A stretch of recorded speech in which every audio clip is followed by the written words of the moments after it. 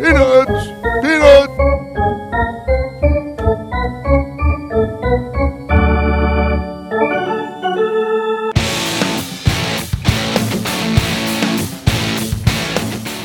And now, Monumental Sports and Entertainment along with PressBox presents Stan the Fans Bat Around. For the next 2 hours, listen in as Stan and Craig Heist bat around all manner of topics pertaining to the great game of baseball with their great group of guest contributors. Feel free to tweet your questions to Stan at Stan the Fan. Now sit back and enjoy the bat around. Guys, take it away.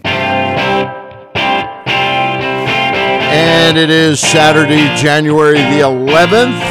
The bat around hits the airwaves, both on our website, PressBoxOnline.com/radio, and of course the way most people bring us in, Facebook Live at Facebook.com/PressBoxSports. And if you do go there on Facebook Live, please like us and share us.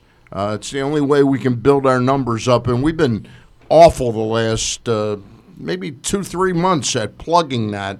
When we were last really plugging it, we got up to like a dozen or 14 shares. Yeah. So that's what we need today, we need 14 to do that. shares. There you go. That's Craig Heist. Paul Valle is driving the show today. Paul, who waits tables part-time. Is it part-time or full-time? It's full-time till this starts Full-time. paying the bills full-time. Baco. Yes, sir. Baco is the name of the place. Okay. Out in Abington? Yeah, out in Abington near the Wegmans. All right. Up by J.C. Penney and Sounds Old like Navy. you do pretty well there. Yeah, Makes do all more right. money than you and I, Craig. Well, that doesn't take a whole lot. That though. doesn't take a whole lot. Just saying. All right. Hey, before we, you know, this is your weekly baseball fix called the Bat Around, but we got a pretty important football game being played here in Baltimore today. Really? Yeah. And while I've got Eddie Matz on to talk some baseball, got Mike Shalin on to talk some baseball, and Bill Ladson to talk some baseball, we're going to have Gary Stein on, who will be readying to do his play-by-play game for the UMBC game today out at the Events Center at UMBC. That game will take place at 12 noon.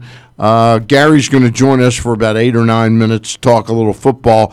Craig, who do you like in this football game that's going to take place tonight at about 8:15? If the Ravens play their game, there's no real reason they shouldn't win it in advance to the AFC Championship game. That said, you are dealing with some players who have not played in 3 weeks.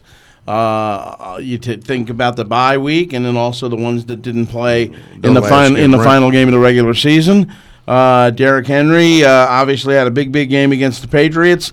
Very paramount for the Ravens to be aware of that. Ryan Tannehill, and you say to yourself, well, it's Ryan Tannehill, but since he became the starter of the Titans, they're 7-4. He's played very well. I think he's got the closest, or if not the highest, quarterback rating going right now. So for everything Lamar Jackson's done, and you know, John Harbaugh said this week, which I found pretty interesting. Somebody asked him about Lamar and his ability to make plays in the red zone, okay? And, you know, he brought up a very interesting point. He says, you know, for everything Lamar has done, you look at what Tannehill has done for that team in the red zone, and it's also pretty impressive. So, you know, all things considered, the Ravens are a better team. The Titans are on a roll. How that plays, I don't know, but I still like the Ravens to win it somewhere in the vicinity of 24-14. Okay. I've got it like 31-16 Ravens. Look, is it possible that the Titans could come here and pull off an upset? Oh, sure. It is, but I would say that the chances of the Ravens winning the game are probably in excess of 90% tonight. Covering the spread, I think it's more like 70%, 65% even. I think the Titans can keep this game close. The one thing I get to on this game, Craig, is, and this is, I'll get to my real analysis of the game. Justin Tucker is kicking for the Ravens. Yeah. The guy who's kicking for the Titans has not kicked one field goal this year. He has not made one field goal. I think he's their fifth kicker. Right. So just that alone gives me the comfort to say it's 92, 93% sure of a Ravens victory tonight. Well, that aside, Yeah. the one thing that I look at, which has been the Ravens' strong point all year long, is basically 2-to-1 time of possession in almost every game. Yep. If the Ravens go out there, run the football, take care of business, and keep Tannehill off the field, keep Derrick Henry off the field, then yeah. But now here's the thing: for as well as Derrick Henry has run the football for them this year, right, their time of possession is not that great. They're like 30th in the league in time of possession. So when you look at it from that standpoint, that again is an extra check mark in the Ravens column.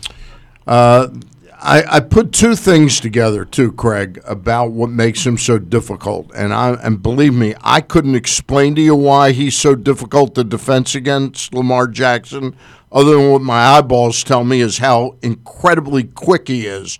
But Eric Weddle, when we played the Rams, coming out of that game, he said 50% of the plays he couldn't tell who had the ball. Right. And then the other day, I'm listening to XM radio, and they had on Lorenzo Alexander, who's a linebacker for the Bills. Right. And former Redskin, yeah. Yeah. And Lorenzo, he's retiring, by the way. He was he heaped a lot of praise on Tennessee, who beat them. He said, we just didn't make enough plays in that game. And then they asked him, they said, you played Baltimore a few weeks ago. And he says, every time I got into position to be exactly where I needed to stop Lamar or whoever had the ball, he said, all of a sudden there was this 320-pound guy, this defensive lineman, this is how he referred to him, and he referred to him 3 different times in the interview, and he goes, the third time he said, I apologize, I don't know the dude's name. And they said, he goes, but I remember number 42. He's a monster. He says, all of a sudden you think you're where you need to be, and all of a sudden this guy's in front of you, and you can't sort of get around him and see. So the Ravens scheme that Greg Roman has designed is really fits. Remember the old O.J. Simpson, if the glove doesn't fit, he must have quit. This offense fits Lamar Jackson like the proverbial glove. Well, yeah, I think so, and they've schemed it up right for him. A lot of people talked about whether or not this was sustainable. Well, and I hear Glenn Clark all the time on his radio, on his show here, talk about the fact that whenever Lamar carries the football, my initial thought right off the bat is, this is great, don't get hurt. Yeah. And I think most Raven fans are in that boat. And again, barring turnovers, and Lamar has done a great job of taking care of the football this year. Barring turnovers or anything unforeseen like that, I can't imagine the Ravens not winning this football game. So let me ask you a question. This is a cheap way to get into it, but if you don't have a ticket to tonight's game and you can't get into the game, right? Is the Costas Inn going to be a good place to watch the game? They've got the restaurant's got a couple TVs in there in the big room, and the bar room where you can also sit at tables and eat crabs. No question. They got about 8-10 TVs in there. No question. That's the place to go. Order a dozen crabs. Go in there, have the crab cakes. Call 410-477-1975. Call about 11 o'clock this morning. Any chance Mary will answer the phone? I don't know whether she will. She may be there later on today, but the one thing about going over there tonight, there'll be a lot of yelling and screaming, but no swearing because Nick will be at the game. And, that's one of the things. You won't have to sit around and wonder what Nick is doing tonight. Right, exactly. Yeah, because he'll be at the game with his brother Pete. Funniest sports story of all time was the 2000 Super Bowl when Mary and her late husband Dave, they were in Ravens Roost. Was it 5? 5, I think. 5. Yeah. Okay, it was the one that uses the Costas Inn as their headquarters. Well, Dave was the president of that Ravens Roost, and Mary and Dave, like a lot of the Ravens Roost members, they didn't really have the money to buy the tickets to go to the game in Tampa. Some did, but they wanted that sense of community, so they wanted to be down in Tampa. And they didn't care necessarily about the fact they couldn't get into the game. They needed a place to stay. Yeah. Do you remember this story at all? Vaguely. All right. Dave and Mary were lamenting to my wife that and my wife is absolutely unbelievable on a computer. You know, at finding you a room, finding you a car, finding you a plane, whatever it is you need, It's a shame I didn't know her when I was single because she could have found me something. Anyway, Dave and Mary are lamenting. That means you would have never gotten married. That's certainly what it means. But Dave and Mary are lamenting that they just can't find a room down in Tampa. Mm-hmm.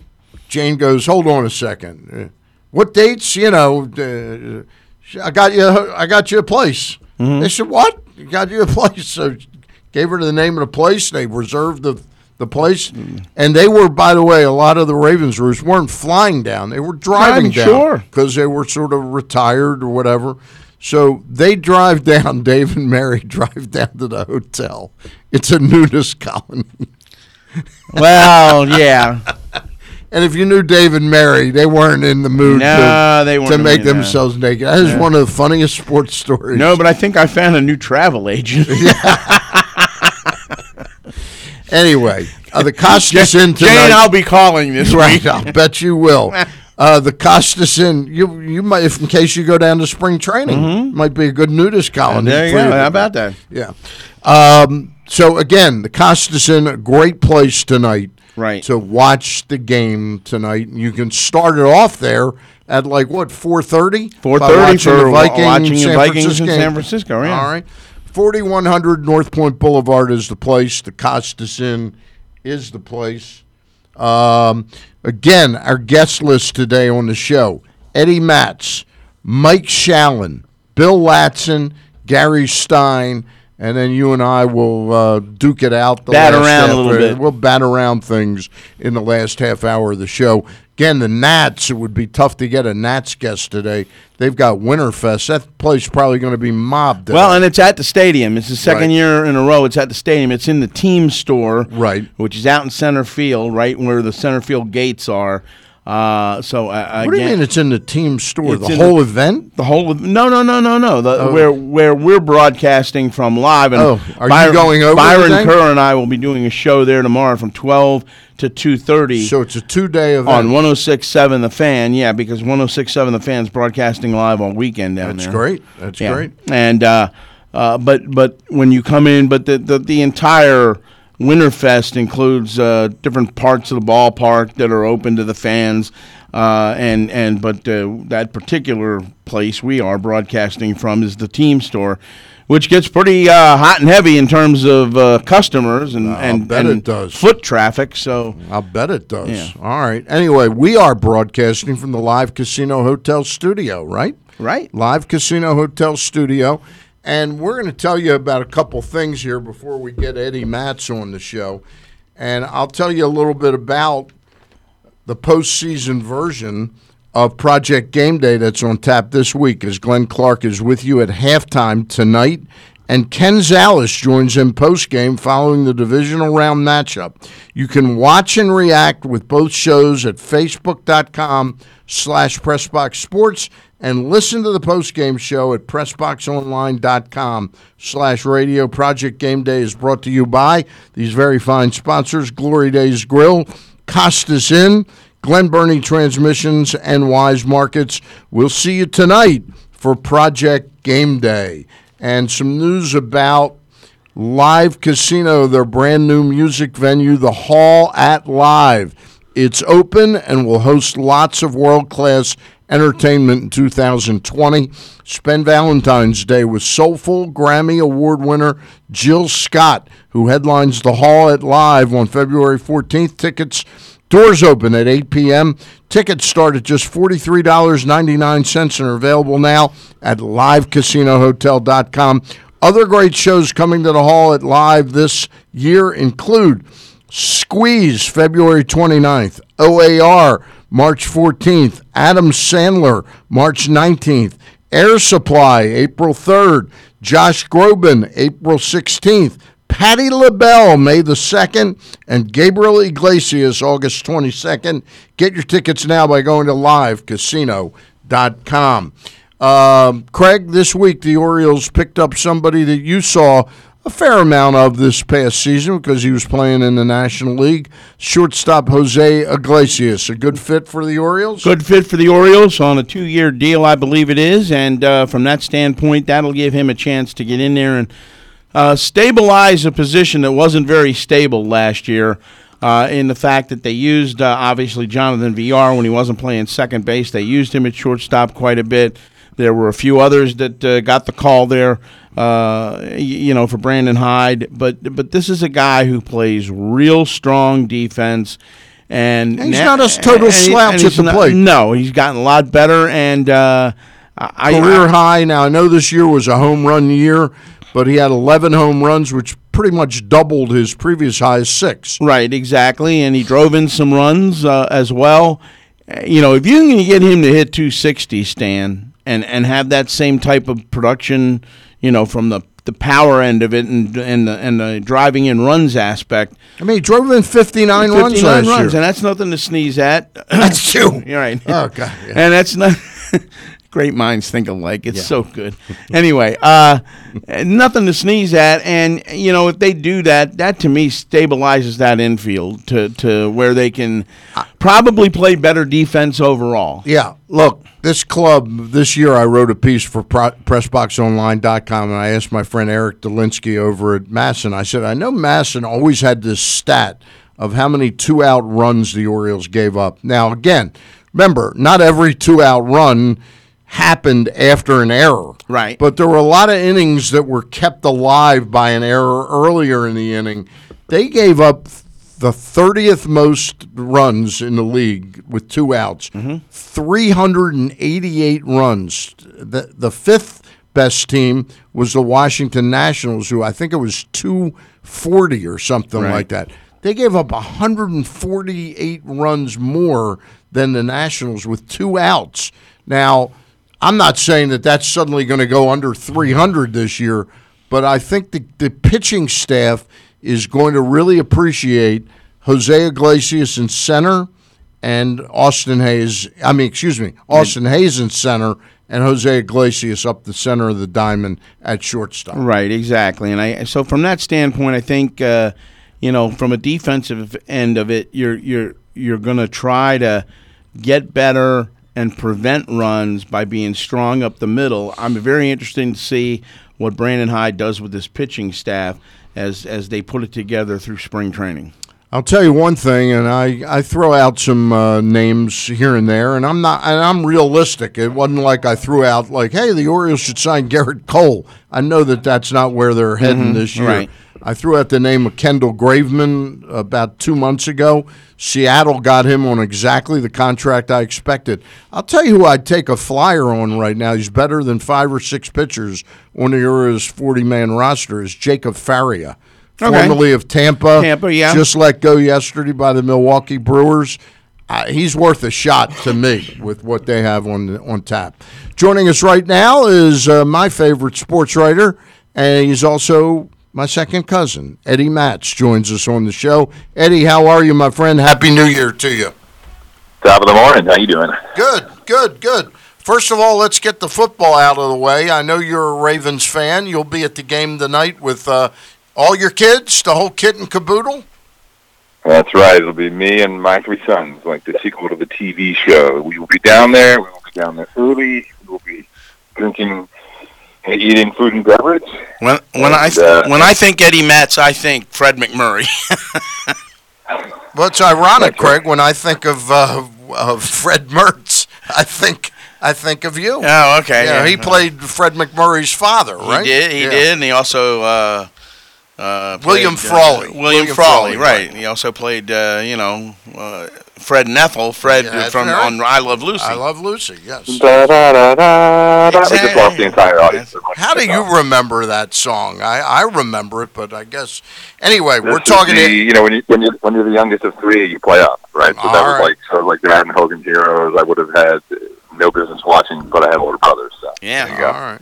Hey, I caught your act the other day. Tell us a little bit about the Travis Shaw experience. That was pretty good on Masson. What was that? We were talking about guys that are, I think, sneaky bounce back guys, right? Like who I think it was best deals of the offseason, best signings of the offseason, just 1 year deals. And he's a guy that he crushed it in 17 and 18, and then took major steps backwards last year. Wasn't entirely healthy, and he's still relatively young. He can play a few positions. He's a left-handed bat, so he's a guy that I think it was a $4 million 1 year deal. So, and that was Toronto. Toronto signed him, correct? Yeah. And I think Justin Smoke went to Milwaukee, so they basically swapped players. Right. But I think Toronto got the better end of that non-deal because I feel like he's the guy we saw in 17 and 18 is more the guy that I expect to see this year. Yeah, I think he was a good pickup. So before we get fully into baseball mode, who do you like in tonight's game? And give me a score. Ravens 31-17. That's funny. My score was 31-16. Yeah. Well, there you go. Great minds. Yeah, I think. I was curious. Both these teams are running teams. They're built for this time of year, and I was wondering. I know as a fan, me and my boys this morning were like, it's going to be like 65 degrees and rising at game time, which is awesome as a fan. But as a player, I'm wondering if they're bummed, right? Like, do they want to be out there breathing smoke out of their mouths with the short sleeves in the 30-degree weather? I'm curious to know if they prefer football weather. Yeah, I'm not sure the answer to that question, but I know as a fan, I'm feeling very fortunate. Although when I got out of my house this morning, I said, this does not feel like a day that's going to end up in the 60s. Is it supposed to be going up all day long? Yeah, and we'll be close to 60 tomorrow too. Really? Okay, yeah. I like that. Kickoff temp, I think 64, and then it's supposed to go up as the game goes on. I'm just worried my kids are going to want to wear shorts tonight. Right, right. I'm not sure how I deny them when the thermostat says 65. I would bring some backup clothing, though. I just know at night several times it ends up colder than you think. We're talking to Eddie Matz, and Eddie, the Nationals, one of the two teams you covered over these past several years, they've had a pretty busy, steady off-season. It didn't end up producing the big headliner of the moment, Josh Donaldson, but I think General Manager Mike Rizzo may have accurately gauged what was going on there, and he pivoted and made some moves that made some sense to me. Yeah, they haven't landed, like you said, Donaldson, who's kind of a big, sexy fish, but at 34 years old, I'm not sure you want to be paying that guy $100 or $110 million, right? The Nationals are pretty old as it is, so I'm not sure. I mean, to get him, I'm sure they'd love to get him because he's a winning baseball player. But, yeah, they made a lot of sort of, I don't want to say under-the-radar moves, but some moves that certainly filled some holes, right? Starlin Castro, who was with the Marlins and was a huge prospect with the Cubs when he came up. Went to the Yankees in between. They got him. He could play third. He could play second. He can play short in the pinch. He's super durable. I feel like he's played like more games than anyone over the last 4 or 5 years. So that's a good signing for them. Gives them the ability to say, no, we don't want to pay that money to Donaldson.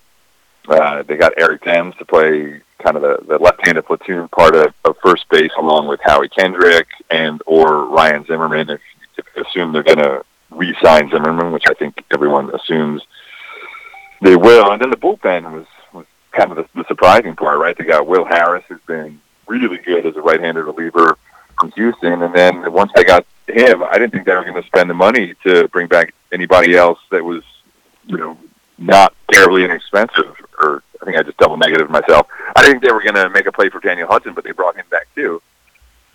So both those guys they're on the wrong side of 30, so they're not young. Like you'd rather have like the 26-year-old rubber arm guy, but they're both dependable veterans who certainly make the bullpen better than it was last year, and probably better than it's been heading into the season any time over the last few years, I would say. Yeah, and I think that was one of the big things that Rizzo did this offseason was in fortifying that bullpen. You think about this team last year and all the trouble they had throughout the year with the bullpen, and then they get to the postseason, and they wind up using, in a lot of instances, starters as middle to late end guys, setting the stage for Doolittle and Hudson, and they stayed away from a lot of their guys that were in the bullpen that caused problems last year. So I think Mike Rizzo originally just looked at it and said, let's get some of these guys back, and we don't want to go through the regular season like we did last year with wondering, how we were going to close out games. Yeah, and I think one thing that people are underestimating is the growth and the experience that Tanner Rainey and Wander Swire got both last year, and then especially in the postseason. They're still young, they're still developing, but they were so much better at the end of the year than they were at the beginning of the year. So if they can continue that development, and the guys like Doolittle, Harris, and Hudson can stay healthy, which is a big if, then you've got yourself a nucleus of a pretty solid bullpen. They're still lefty heavy, or righty heavy rather. But don't leave out Elias. I think Elias is a really solid pitcher. And he avoided arbitration yesterday. But he's a reverse split guy. So over the last couple of years, he's been much better against righties than he has lefties. So he almost plays like a right-hander. But what I was going to say is it doesn't really matter as much as it used to now with that new rule where they have the 3-batter minimum. Right. I think we're going to see much less matchup playing. They got away with it before, but I think they'll be able to get away with it a little bit more even now. Eddie Matz is our guest. Eddie, do you get a sense, because you're a big picture guy, what exactly is going on with Josh Donaldson right at the moment? It seemed like when the news came out that the Braves had stepped up to 4 years, that, okay, this is a fait accompli, he's going to end up a Brave. What do you think's holding it up, and might one of the other teams, the Dodgers or the Phillies, sort of come in at the last minute and draw away from the Braves? And with that question, I'll also ask you, with it, the $110 million, that to me is a sticking point. Yeah, but so what I think is going on with Josh Donaldson right now is that he's probably chilling at home, throwing back a few beers, and watching football today. That's what I think. Mm-hmm. That's not to say he's not working hard to get ready for the season, but if I'm him and my agent is working hard to get me $110 million, and I know that $100 million is my backup plan, I'm just chilling out watching some football today, right? Because life is pretty good. So who knows? Maybe he ends up coming back to the Braves. Maybe the Dodgers sneak in there. Maybe it's some mystery team. At this point, it doesn't seem like it's going to be the Nationals, but he's going to be okay, right? Poor Josh Donaldson won't get the $110 million he's looking for. Maybe he will. Yep. But, people forget these last two off seasons, nobody was signing for any kind of money, and if they were, it wasn't happening until late February, right? Look at what happened with Bryce Harper and Manny Machado. So there's still plenty of time left in the off season. We got a little spoiled because at the beginning of the off season there was so much activity, right? We saw deals before winter meetings, we saw deals in winter meetings, we've seen deals since winter meetings. So, if there's one guy who's kind of languishing out there in the market, that's a lot of growth from the player's perspective, from the union's perspective. So I'm not worried about Donaldson. I'm sure Donaldson's not worried about Donaldson. It's just a question of where is he going to land, how much money is that contract going to be worth, but he's going to be fine. Let me ask you this. Yesterday at noon was the deadline as far as being able to exchange arbitration figures. What was your take on Mookie Betts yesterday? $27 million, and he breaks the record of Nolan Arenado from last year, the $26 million.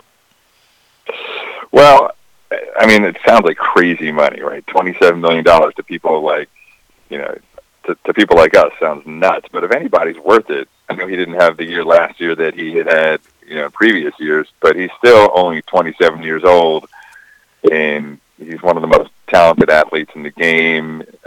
Great guy in the clubhouse, great franchise space. So if anybody's worth that money, it's that guy. I feel like these days when arbitration comes up, whether it's a veteran like Betts or even Bellinger. I think Bellinger set a record yesterday with an $11 million deal that set a record for most money for a first-time arbitration-eligible player.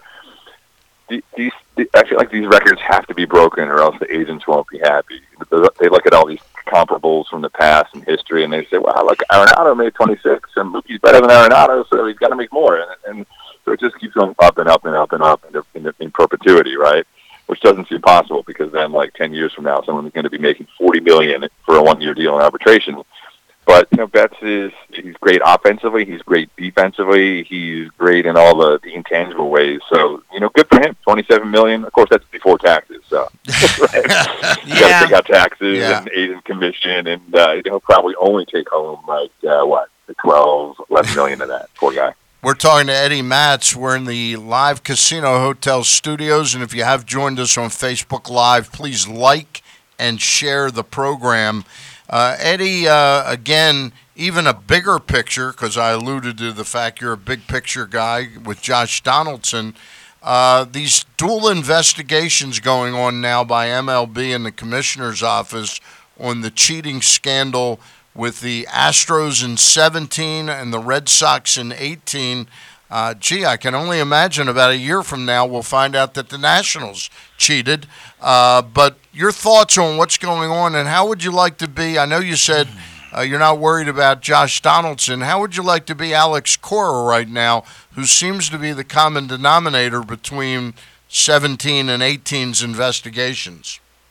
Yeah, but I feel like with Cora, though, it just so happens he was in both places. I don't think the Astros and the Red Sox are the only teams that are doing this, right? If you ain't, what do they say? If you ain't cheating, you're not trying, right? Yeah, if you're not rubbing, you're not racing. Yeah. Right. Exactly. So, honestly, when I hear these stories, whether it's about the Astros or the Red Sox, I try as best I can to just tune them out, because I'm not interested in it. The last thing I want to hear about, and I know that it's happening, so it has to be dealt with. But, I feel like ever since sports in general, ever since baseball started, everyone's trying to find an edge, whether it's the players, the coaches, the front office.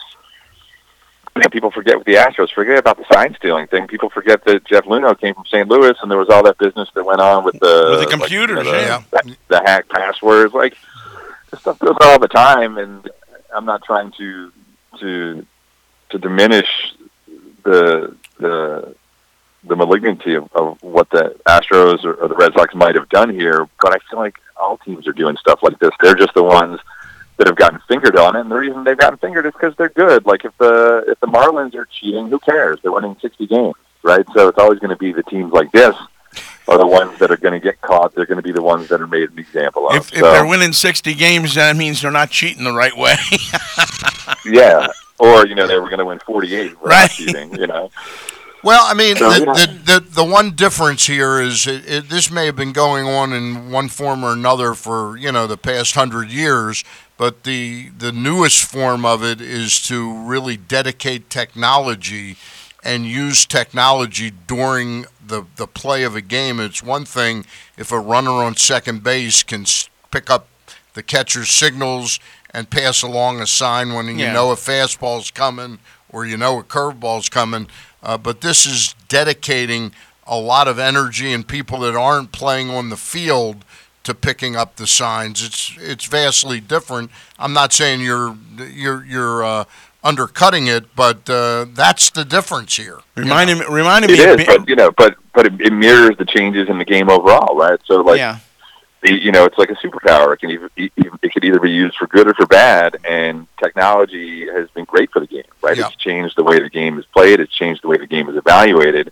So that's the good side of the superpower, and this is what we're seeing here is the bad side. So let me ask you a question. Is it the bad side? In other words, would you be okay? And I'm not saying you said this, but would you be okay if they said, hey, this is what's going on. You can dedicate your technology to trying to cheat. Everybody can do it. Is that maybe an easier way to get out of this? It's one way, and I don't care what the rules are. Just play by the rules. Yeah. Right. So if they say these are going to be the rules, then you can do it. That's fine. But for now, those aren't the rules. So you got to play within the parameters of the rule book. But if they did that, I'd be fine with that. Let's turn back over to the team that won 52 games last year, the Baltimore Orioles. They made a little noise this week. It's a tiny, teeny noise compared to what some other teams are doing. But Jose Iglesias certainly helps them up the middle and allows them the opportunity to let Richie Martin either develop at the minor league level or maybe sort of settle in as a utility guy for now. Your thoughts on the pickup of Jose Iglesias by the Orioles?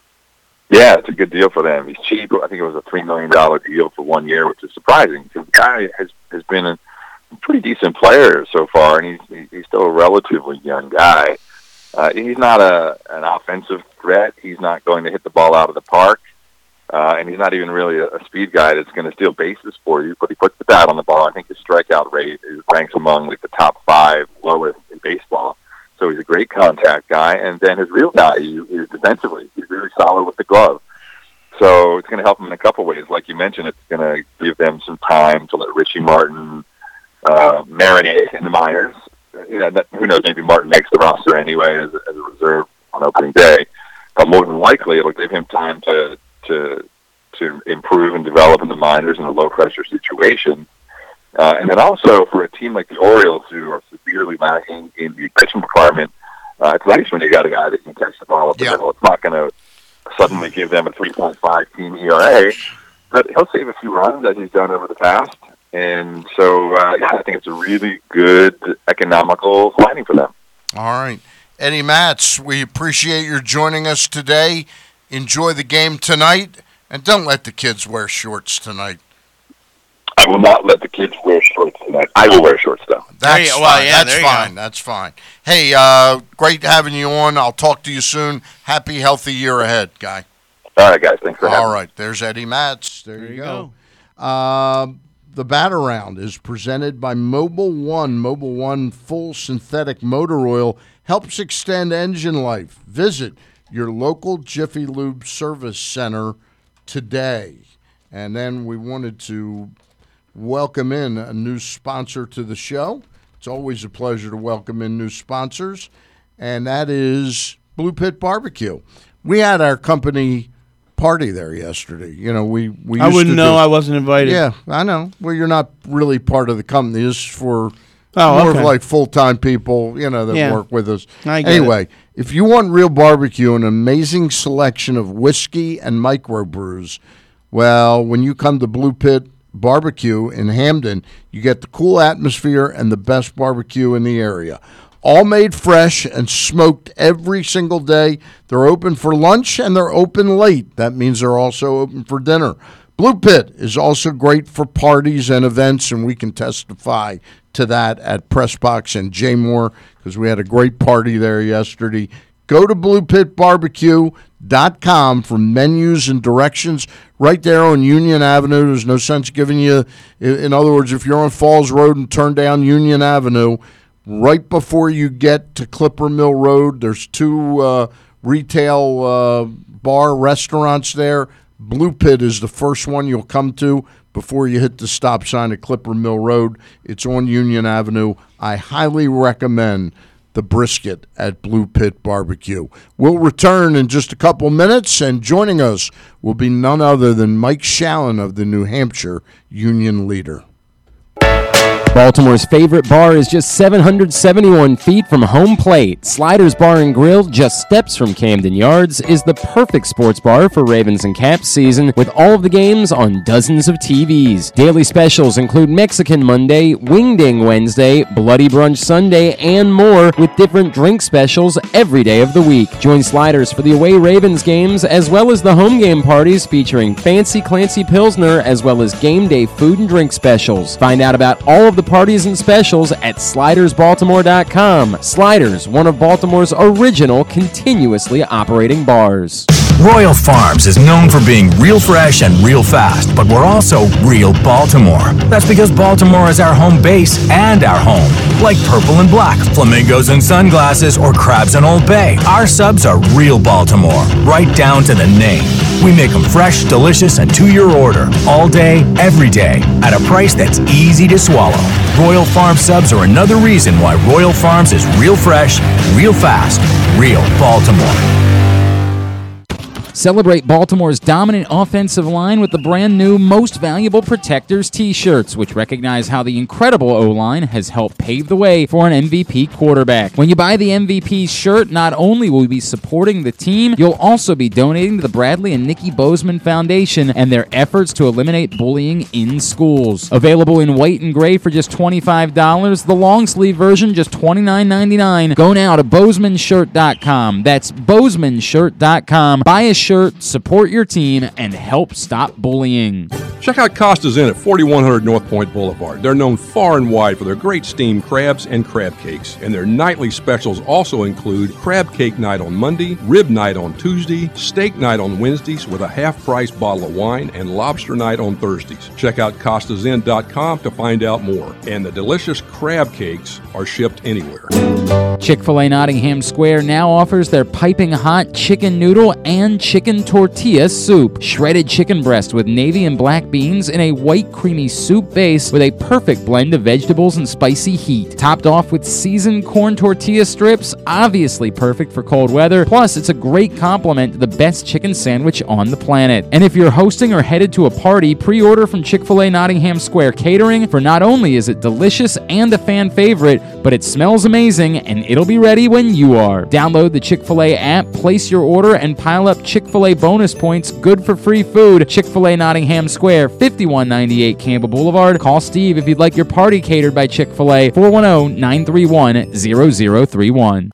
The biggest pro wrestling stars today and all time all have one thing in common. You've heard them on Jobbing Out. Brett the Hitman Hart. It's good to be on the show. Adam Cole. How are you guys doing today? Matt Riddle. Yeah, man. Thanks, man. Broken Matt Hardy. Excellent. The bad guy, Scott Hall. Hey, yo. Keith Lee. Appreciate you guys having me, man. Bill Goldberg. My pleasure. Charlotte. Thank you so much for having me. Mick Foley is with us. This is the greatest name for a wrestling show I've ever heard. MJF. I'm glad you're happy I'm on this show because I'm freaking miserable. Le champion. Chris Jericho. Le champion. AJ, Aaron, Brandon, and Glenn are talking pro wrestling every week on Jobbing Out. Find it at PressBoxOnline.com/radio, iTunes, and SoundCloud. That's terrific, Dad. All right, we are back, and help me, Paul. How's that look? You're good. You're good. That's good? Yes, sir. All right, that's the That's because it covers his face. I wasn't going to say it. I got to give you credit. No, I do have to. That's very good. Very good. This is the Bozeman shirt, okay? Mm-hmm. And the Ravens have this guy, Bradley Bozeman. Yeah. It's these T-shirts are $25 a piece. And it's the Bradley and Nikki Bozeman Foundation, and the MVP is the Most Valuable Protectors, okay?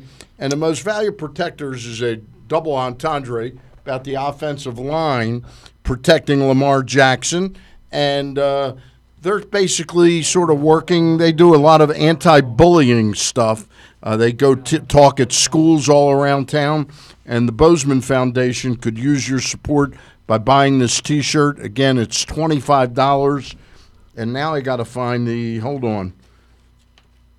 Of course, I don't know where because I was totally unprepared for this.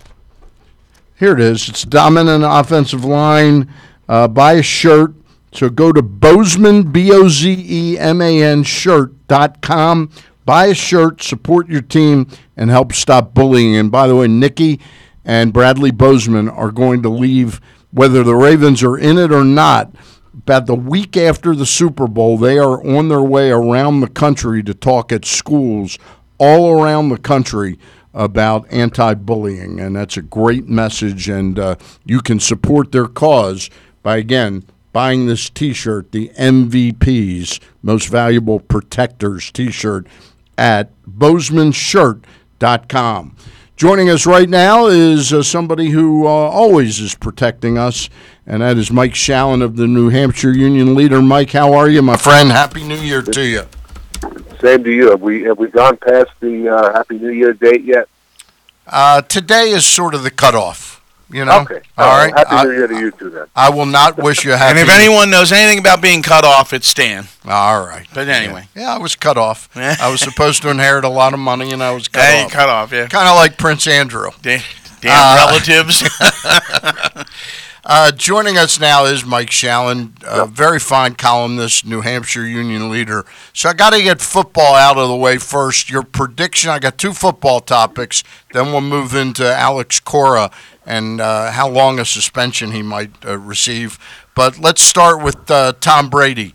Will he be back playing for the New England Patriots next season?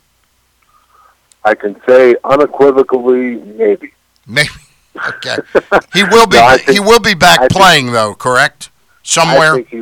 I think he will be back playing for the New England Patriots. I think they gotta give it one more shot, and they have to go out and surround him with the proper number of weapons, because what he had this year just was not enough to get it done. Plus, they lost a couple of key blockers in their center and their fullback, and they really blew it on the Gronkowski thing. I don't know if they thought he was coming back. I don't know what the deal was, but they never even made an attempt to replace the guy I feel was the best player in football. I think he will be back, and I think that they'll get him some weapons. Now, prediction for tonight's game: Tennessee Titans, who vanquished the New England Patriots last week in Foxborough, are in Baltimore. The spread is anywhere from 9.5 to 10 points. The temperature is going to be about 60 to 65 degrees. It's going to be a fluke night, good night for the fans. How do you think this game sets up? Well, this is where we get into is the layoff good or bad? If the Ravens come out flat, then it's because they didn't play in a long time. Kind of like those 2 college football teams that are finally going to play on Monday night. Yep. If they come out hot, then the rest did them good. I have all kinds of trouble thinking that Tennessee can win this game. I'm not into point spread necessarily, but I think that this spread is pretty good. It might even be a little bit under the way the Ravens have handled people, but I think the Ravens win and go on. We agree on that. All right. Now, I kidded a little bit about Alex Cora. How do you think he's sleeping at night right now with these dual investigations going on, where he is the one common denominator between both teams? Yes, he is. And, I wrote the other day that we have to put the thought out there that perhaps he gets fired. It sounds like a lot, but does this ownership want to go through a 25-game suspension or whatever? They've suspended guys a lot longer for I don't want to say a lot less, because I don't think this is a major deal. The biggest problem here is that it happened after Branford came out and said, "Don't do this anymore." Yeah. And that's where the commissioner's office is going to. You have a feeling they're going to make an example out of somebody, and maybe start with A.J. Hinch, but then I think you got to look at Cora, and does this ownership want to go through the distraction? When he does come back, they turn into the villains now in stadiums around the country. People, chanting his name as a cheater.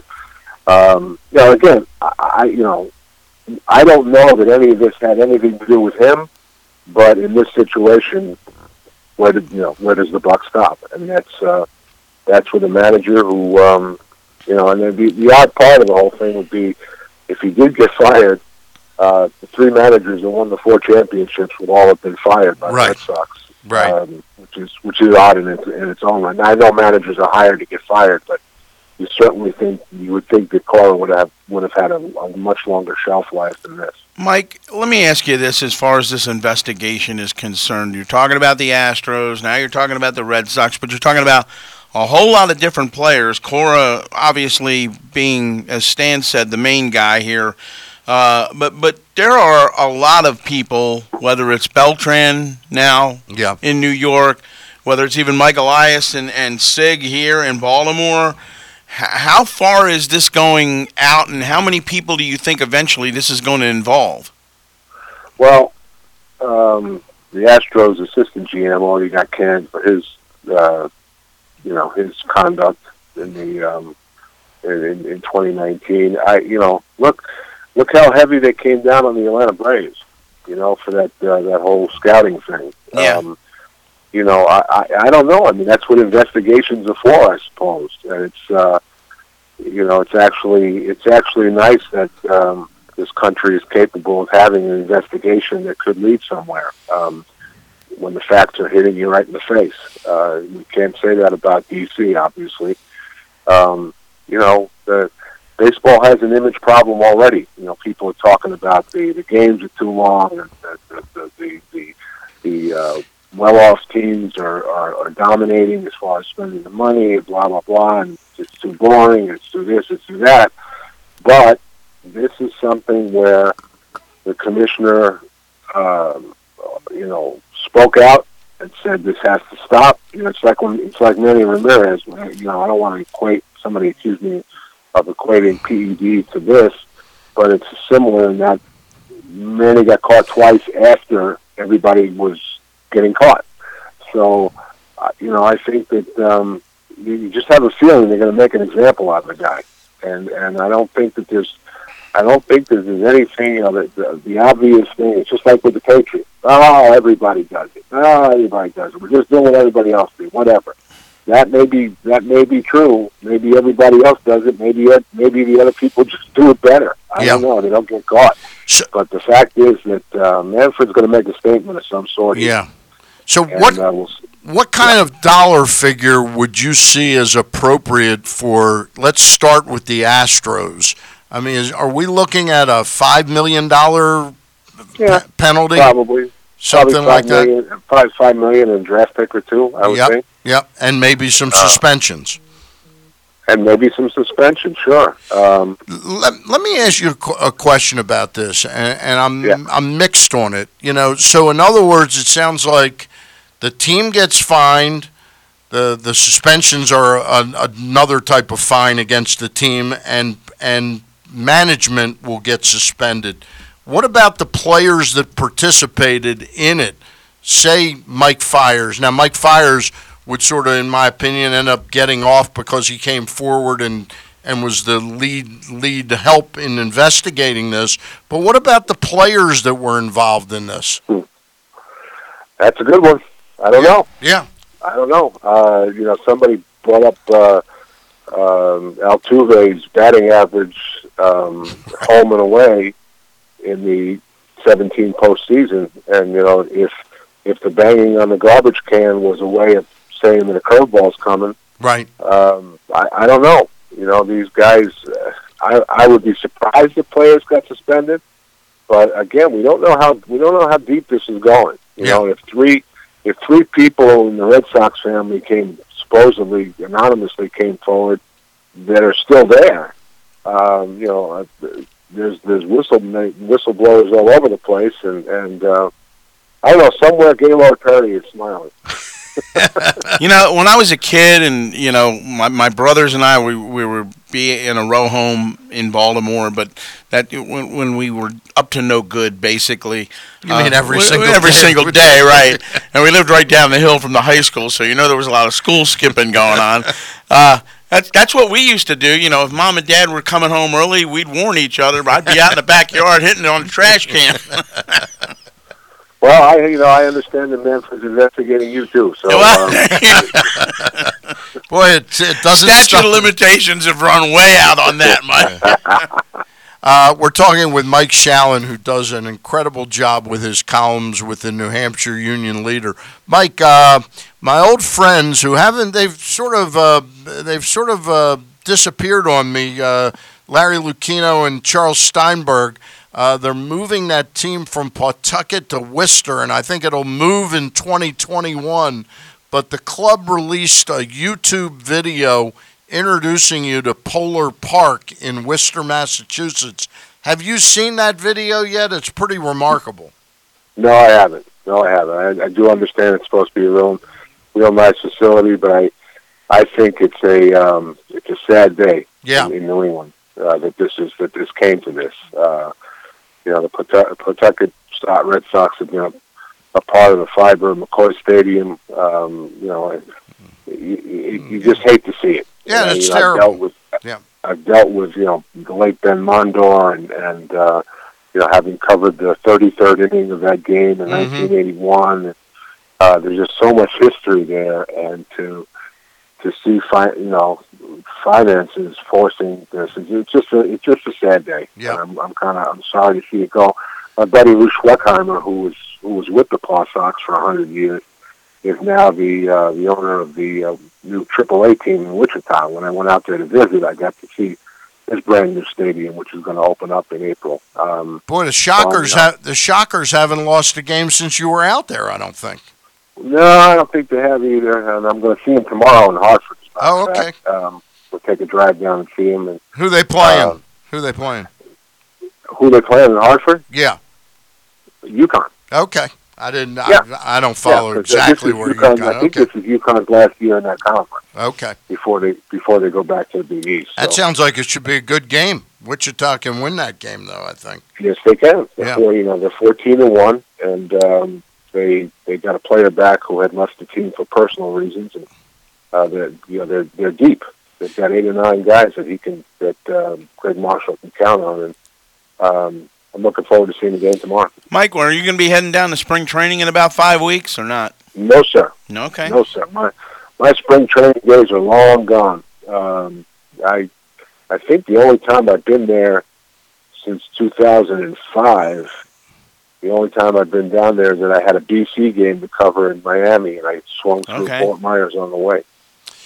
Getting back to the move of the Pawtucket Red Sox from the state of Rhode Island into Massachusetts, is the Curt Schilling money that he lost that the state ended up having to pick up, is that part of why they could, Rhode Island couldn't keep the Paw Sox in Pawtucket? That's part of it. From what you hear, I think it was $11 million or whatever it was that they lost from their budget. It's just another gold star for Curt since his playing days are over. Right. The ironic part is that my youngest son is a gamer and said the game was really good. Yeah. But it was just everything was just handled wrong, and now there are people who are going to say, listen, that the team belongs in Massachusetts or whatever. But the fact of the matter is that you could probably, I know from my house, I can get to Pawtucket a lot easier than I can get to Worcester. Right. So it's like I say, it's a sad thing. It's sad. It's not. There's not a right or wrong. It's just sad. Yeah, there's just a tradition involved, and you hear different things about what they're going to do with McCoy. Use it as a soccer stadium, or use it for tournaments or whatever. But and it really, they do need a new stadium. There's no question about it. But it's just a shame that it came to this. Let me ask you a question. So Curt Schilling leads me into the Hall of Fame. Have you turned in your ballot yet? Yeah, sure. It had to be in by the 31st. Okay, I'm sorry. Is Curt on your ballot? Yes, he is. Yeah, and I feel that way, too. I think despite all the things I have against him, I think he was a Hall of Fame pitcher in his day. How about Larry Walker? Is he on your ballot? Yes. Larry Walker is on my ballot. It's his last year. Jim Rice made it on his last try. Right. I used a quote from Jim Leland saying that Larry was as good a 5-tool player as he'd ever seen. Yeah. And I'm getting a little tired of this Rockies bias. The bias against these guys. A hitter's a hitter, and Larry had a high. I think he had an 890 OPS on the road in his career. I'm sorry. I'll tell you what he did have for his career, and there aren't that many players. 400 on base percentage. Yeah. And plus Gold Glove, incredible arm. Could run the bases. He did it all, and I'm kind of sorry I didn't jump on the bandwagon sooner. But sometimes, I think I may revisit Todd Helton after this year once the ballot clears a little bit. Well, he's another guy. He was a hitting machine. I don't know if you're arbitration eligible yet or not, but if you can swing something like Mookie got yesterday. Yeah. No, I'm not. Not only am I not arbitration eligible, but they'll invite me to leave if I say anything. So I'm not gonna complain. Yeah. Well, we knew it was going to be somewhere around there. I think the arbitration figure would have been higher, but then you get all the nasty. And this is kind of an odd situation because you've got a guy who never says anything bad about the organization, never says anything bad about the team, yet doesn't want to sign. And I don't know if that means he doesn't want to play in Boston. I give him credit for putting it out there. He goes out and tears up his knee this year. He's not going to get $350 million. No, that's true. But then you look at it another way, saying it's worth the gamble because 27 mil plus he made 20 last year. He should be okay.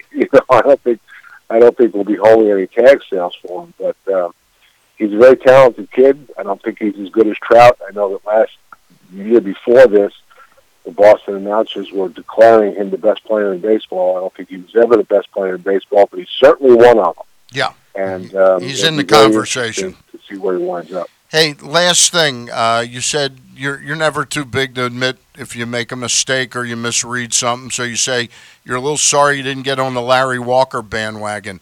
What about the Billy Wagner bandwagon? Are you on that? I know you're pushing Wagner, and I understand that. And he's another guy who might get more consideration from me after this ballot clears. It'd be very interesting because according to the early returns, Clemens and Bonds are there. Now I don't know if that's going to keep going, but they've picked up a lot of support this year. It seems like every ballot I see has them on it. Really? So if the thing clears away, I'll certainly have to give Mr. Wagner serious consideration. But my buddy Jeff Reardon down in Florida had every bit the career that Billy Wagner had. And I don't think he had quite the career Billy Wagner had. When you look at the strikeouts per innings pitched and the whip, I mean, he had a lower whip than Mariano Rivera by 1/10 of a point. Wow. Yeah. Well, that's pretty good. Yeah. That's pretty good. Hey, I'll Mike, still take Mariano. I say this, you're a friend, but I say this, your read every Sunday and the ones in the middle of the week, too, are just excellent sports reads at the New Hampshire Union Leader website. Mike Shalin of the New Hampshire Union Leader, also a Red Sox official scorer. I know I was sitting next to Henneman yesterday. He says there's something in New York in the next couple weeks, right? Is Jimmy going? Yeah, he's going. Yeah, I'll be there. All right, great. I'll be there. We'll actually be down there. Meetings on Friday in the new MLB offices, and then Saturday they're busing us over to the replay center to show us what that's all about. So it should be fun. That should be fun. All right. Yeah. Have a good one. I'll talk to you soon, Mike. Take care, guys. All right. There he is, Mike Shalin, New Hampshire Union Leader. Baltimore's favorite bar is just 771 feet from home plate. Sliders Bar and Grill, just steps from Camden Yards, is the perfect sports bar for Ravens and Caps season, with all the games on dozens of TVs. Daily specials include Mexican Monday, Wing Ding Wednesday, and Bloody Brunch Sunday, and my best Johnny Carson, and more. With different drink specials every day of the week, join Sliders for the away Ravens games, and tonight, maybe before the game as well, at the home game parties featuring Fancy Clancy beer, as well as game day food and drink specials. Find out all about the parties and specials at slidersbaltimore.com. Sliders, one of Baltimore's originally continuously operating bars. Yes, sir. No, the tea time movie, Art Fern. Art Fern, that Fern, is. Yeah. Got no Wing Wednesday. Got no money? We don't care. Don't plan on paying us? That's when we care. Hey, before we break, we want to talk about our friends at Glen Burnie Transmission, located right in the heart of Glen Burnie for almost 60 years. If you suspect you're having a transmission problem, GBT can save you hundreds of dollars over the dealers for repair. Make an appointment for a free diagnostic and estimate. Call GBT and my friend Mark Schwartzman at 855-728-1841. Their mission is simple: to provide excellent service at a reasonable price. Go to their website at gbtonline.com to check out all of the 5-star reviews. Let my friend Mark Schwartzman and his GBT team take the troubles out of transmission troubles.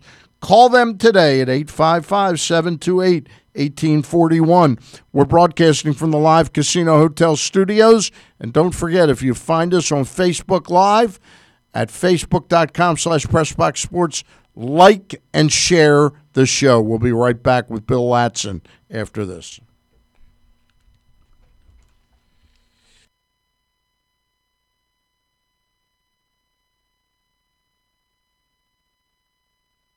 And Bill Ladson. Take two. Take two. Is there any way to rewind that? I'm getting mistakes by doing all these live spots. We're going right to Bill Ladson. Why don't you introduce Bill Ladson? Well, what can you say about Bill Ladson that hasn't been said already? Exactly. And several times, by the way. Bill Ladson, MLB.com, one of the original Nationals beat reporters. Was there from the inception when the team moved from Montreal down to Washington. Covered the team up until about 2 years ago on a regular basis, daily basis. And now Bill is making his perch in New York, where he has always lived, but closer to the MLB.com offices. And we welcome him in. Bill Ladson, how are you, sir? Doing great, Craig. How's it going, Stan? Good.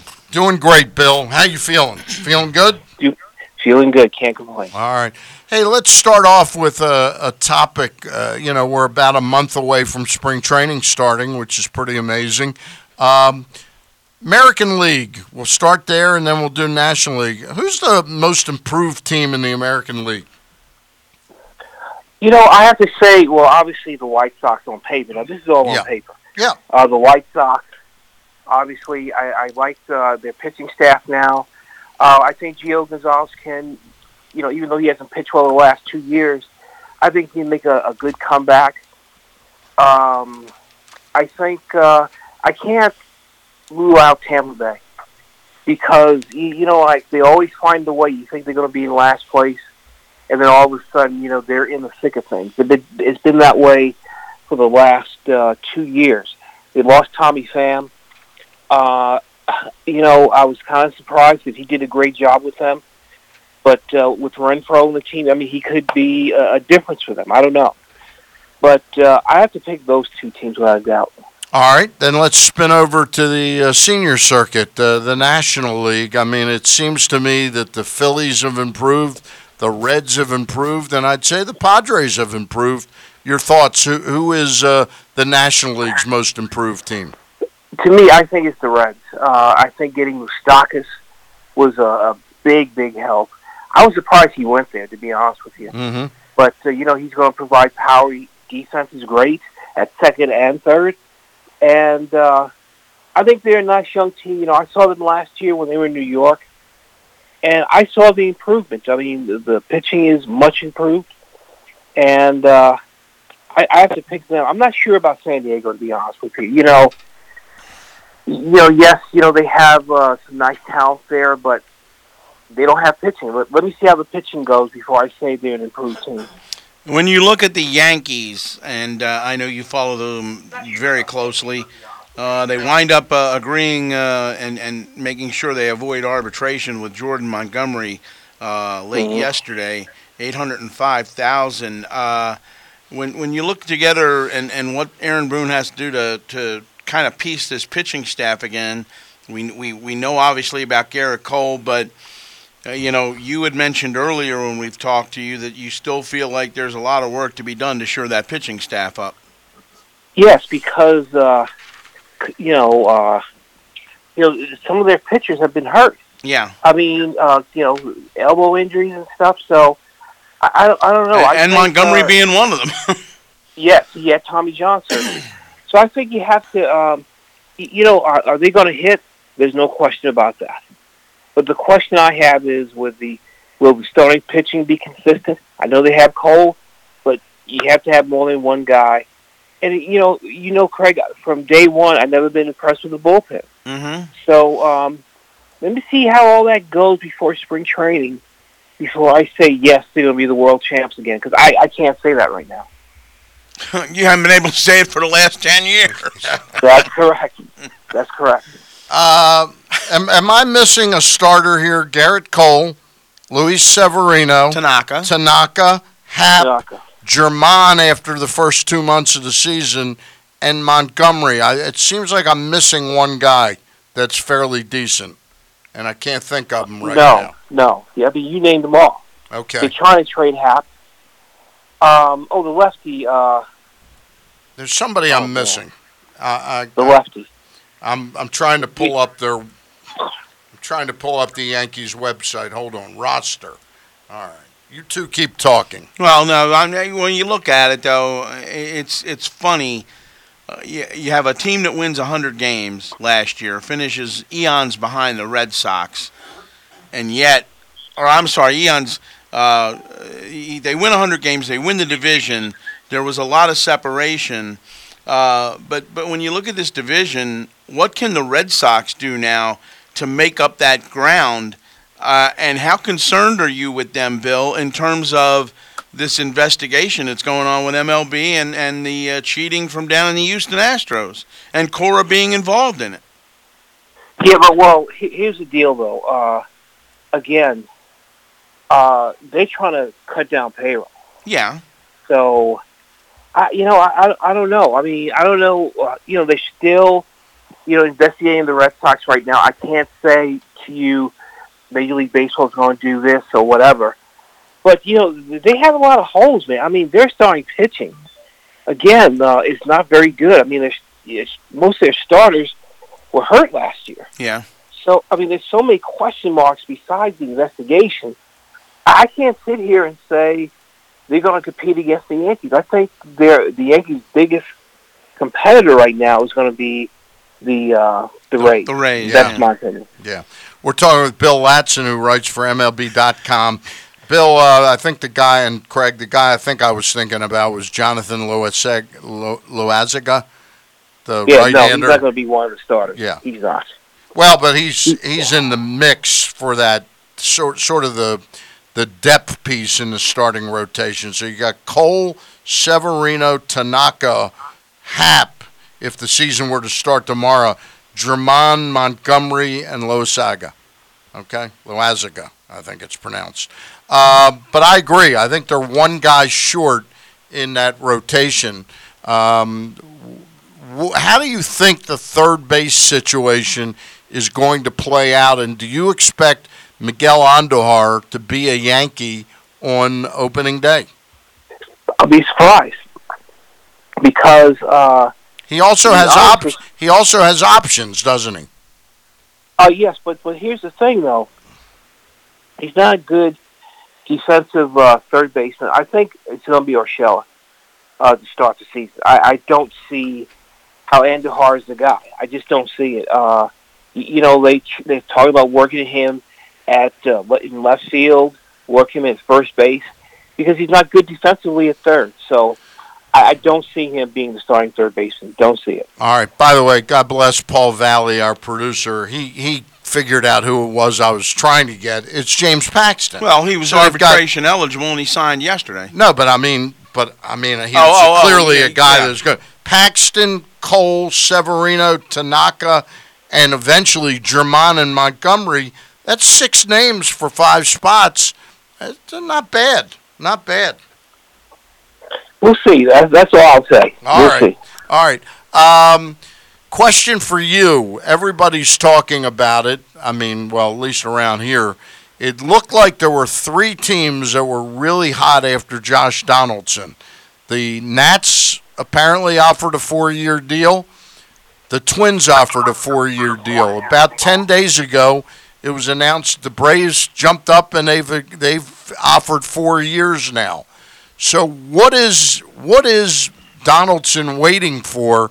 Is there a chance that the Phillies or the Dodgers, who both had middling off seasons, that one of them says, you know what, let's give him 4 years at $29 million, and blow the other teams away by, $15 million. I mean, what is Donaldson waiting for at this point? Yeah, the Dodgers coming in, that could still happen, but I still think it's going to be the Braves, because for him to wait so long, right?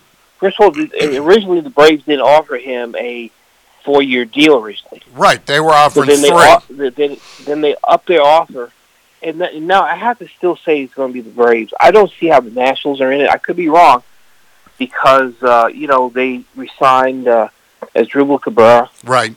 And I see him playing third base. I don't see him playing second base. I think the only thing that speaks to another team being out there or having time is that the longer this waits, it's pretty apparent, I think, that the Twins have sort of moved off psychologically, that they're going to get him, and I don't think he wants to play there.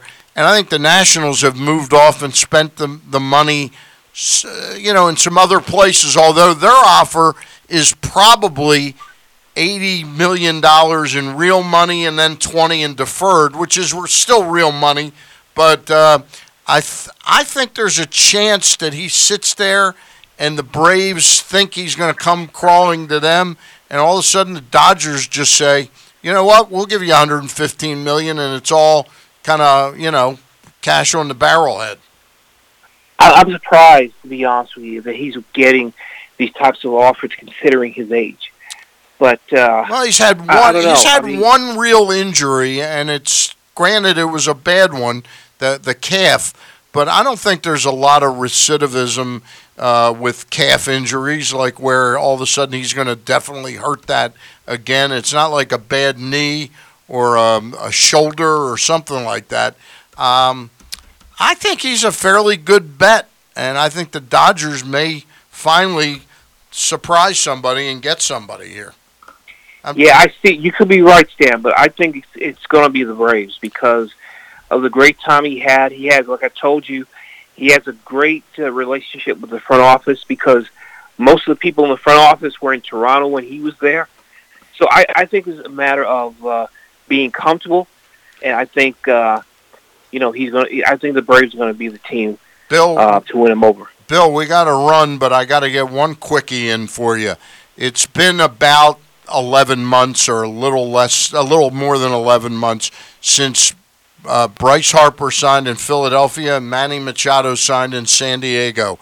Are both of those teams happy with what they've gotten out of their player? I would say with San Diego, it's in the middle. From a scale 1 to 10, it'll be a 5. Right. Because he had injuries as well. And Harper higher because he's brought up the attendance? Yeah, and, he had a good year from a homer and RBI standpoint. Yep. But I think they expect him to hit better. All right. This was a guy who nearly won the batting title in 2015. All right. Bill Ladson, MLB.com. We'll talk to you next week. Happy, healthy New Year to you and your wife, all right? You too now. Take care, guys. All right. Thank you very much. The Bat-Around is presented by Mobil 1. Mobil 1 full synthetic motor oil helps extend engine life. And want to also tell you that the latest edition of PressBox is available now, and it's our very special PressBox Best of 2019 issue presented by Maryland Sports Commission. On the cover, we recognize Lamar Jackson as Athlete of the Year, and Bill Ladson honors the inspirational Mo Gaba as our Sports Person of the Year. As an aside, if you follow Mo Gaba and his mom on Facebook, you know that Mo is again battling cancer, okay? I think this is the 5th or 6th time. It's an incredible read, and nothing in that has changed since Mo and his mom are again battling this dreaded disease. Inside the issue, we celebrate the top people, performance, and moments of the year. PressBox is available for free at over 500 area locations, including 60 Royal Farm stores. You can also find the entire edition as well as the best daily coverage of the Orioles, Ravens, and Terps at PressBoxOnline.com. And Real Barbecue and an amazing selection of whiskey and microbrews. When you come to Blue Pit Barbecue, on Union Avenue in Hamden. You get the cool atmosphere and the best barbecue in the area, all made fresh and smoked every day. Open for lunch and open late, and also open in between for dinner. Blue Pit is also great for parties and events. Go to bluepitbarbecue.com, bluepitbbq.com for menus and directions. Gary Stein joins us in just a minute. Okay, I'm getting an Italian cold cut with oil and vinegar. Turkey and Swiss with extra mayo for me. And I want a ham and cheese with everything. Before we go to the game, we go to Royal Farms. It's not football without a Royal Farms sub. At Royal Farms, it's all fresh. And delicious. In this town, you don't tailgate with a hoagie. You tailgate with a Royal Farms sub and world-famous chicken. Royal Farms. Real fresh, real fast, real Baltimore. Check out Costa's Inn at 4100 North Point Boulevard. They're known far and wide for their great steamed crabs and crab cakes. And their nightly specials also include crab cake night on Monday, rib night on Tuesday, steak night on Wednesdays with a half-price bottle of wine, and lobster night on Thursdays. Check out costasinn.com to find out more. And the delicious crab cakes are shipped anywhere. Baltimore's favorite bar is just 771 feet from home plate. Sliders Bar and Grill, just steps from Camden Yards, is the perfect sports bar for Ravens and Caps season, with all of the games on dozens of TVs. Daily specials include Mexican Monday, Wingding Wednesday, Bloody Brunch Sunday, and more, with different drink specials every day of the week. Join Sliders for the away Ravens games, as well as the home game parties featuring Fancy Clancy Pilsner, as well as game day food and drink specials. Find out about all of the parties and specials at slidersbaltimore.com. Sliders, one of Baltimore's original continuously operating bars. The latest edition of PressBox is available now, and it's our very special PressBox Best of 2019 issue presented by Maryland Sports Commission. On the cover, we recognize Lamar Jackson as Athlete of the Year, and Bill Ladson honors the inspirational Mo Gaba as our Sports Person of the Year. Inside the issue, we celebrate the top people, performances, and moments of the year. PressBox is available for free at over 500 area locations, including 60 Royal Farm stores. You can also find the entire edition, as well as the best daily coverage of the Orioles, Ravens, and Terps at PressBoxOnline.com. If it's happening in Baltimore sports and beyond, it's happening on Glenn Clark Radio. He is Mr. Trey Mancini. Thanks for having me on, guys. Glad to be back on. Ravens linebacker Matt Judon. Appreciate y'all. How y'all doing? He is Ravens kicker Justin Tucker. Thanks for having me. Adley Rutschman. Absolutely. Thanks for having me on. Coach Mark Turgeon. You bet, guys. How you guys doing? Joe Burrow. Thanks so much. I appreciate it. Thanks for having me on. Marlon Humphrey. Thank you. Coach Mike Loxley. Thanks for having me on. Baltimore's own Javante Davis. Thank you. I appreciate it. The great Ray Lewis. Always good to be on. What's up, fellas? Hey, what's going on, Ed? Glenn and Kyle are live Monday through Friday, 10 a.m. to noon, and archived anytime. Watch Facebook.com/PressBoxSports and listen to PressBoxOnline.com/radio.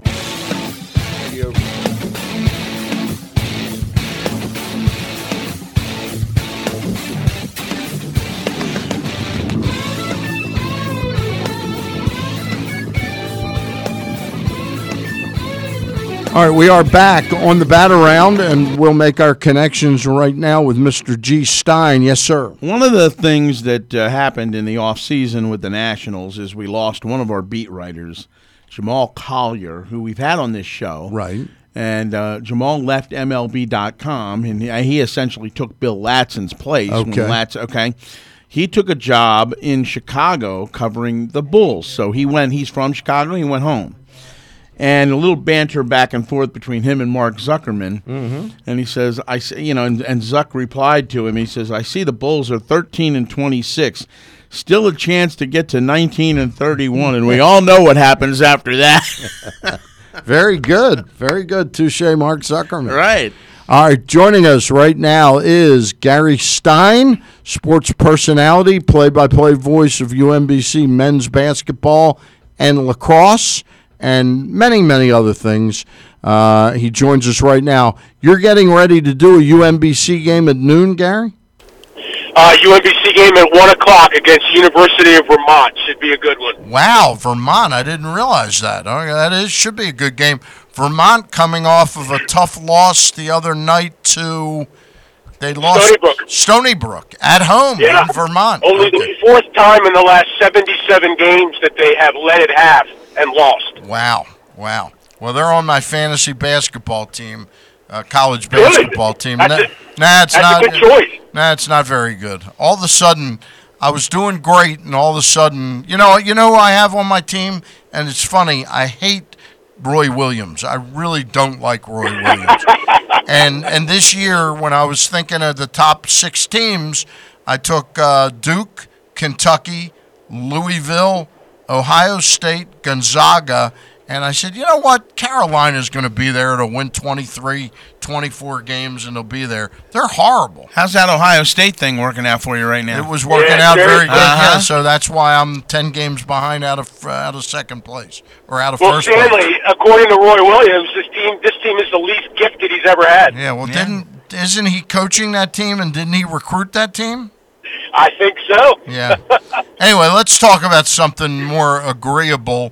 What was your spread, your prediction of the score of the Ravens-Titans game on PressBoxOnline.com? What was your prediction? I think it's going to be closer than most people think. I want to say 27-20 was the prediction, and I'm not sure if it was exactly that, but I think it's a 7-point game. I know that Vegas has it, 10.5, and I could certainly see that.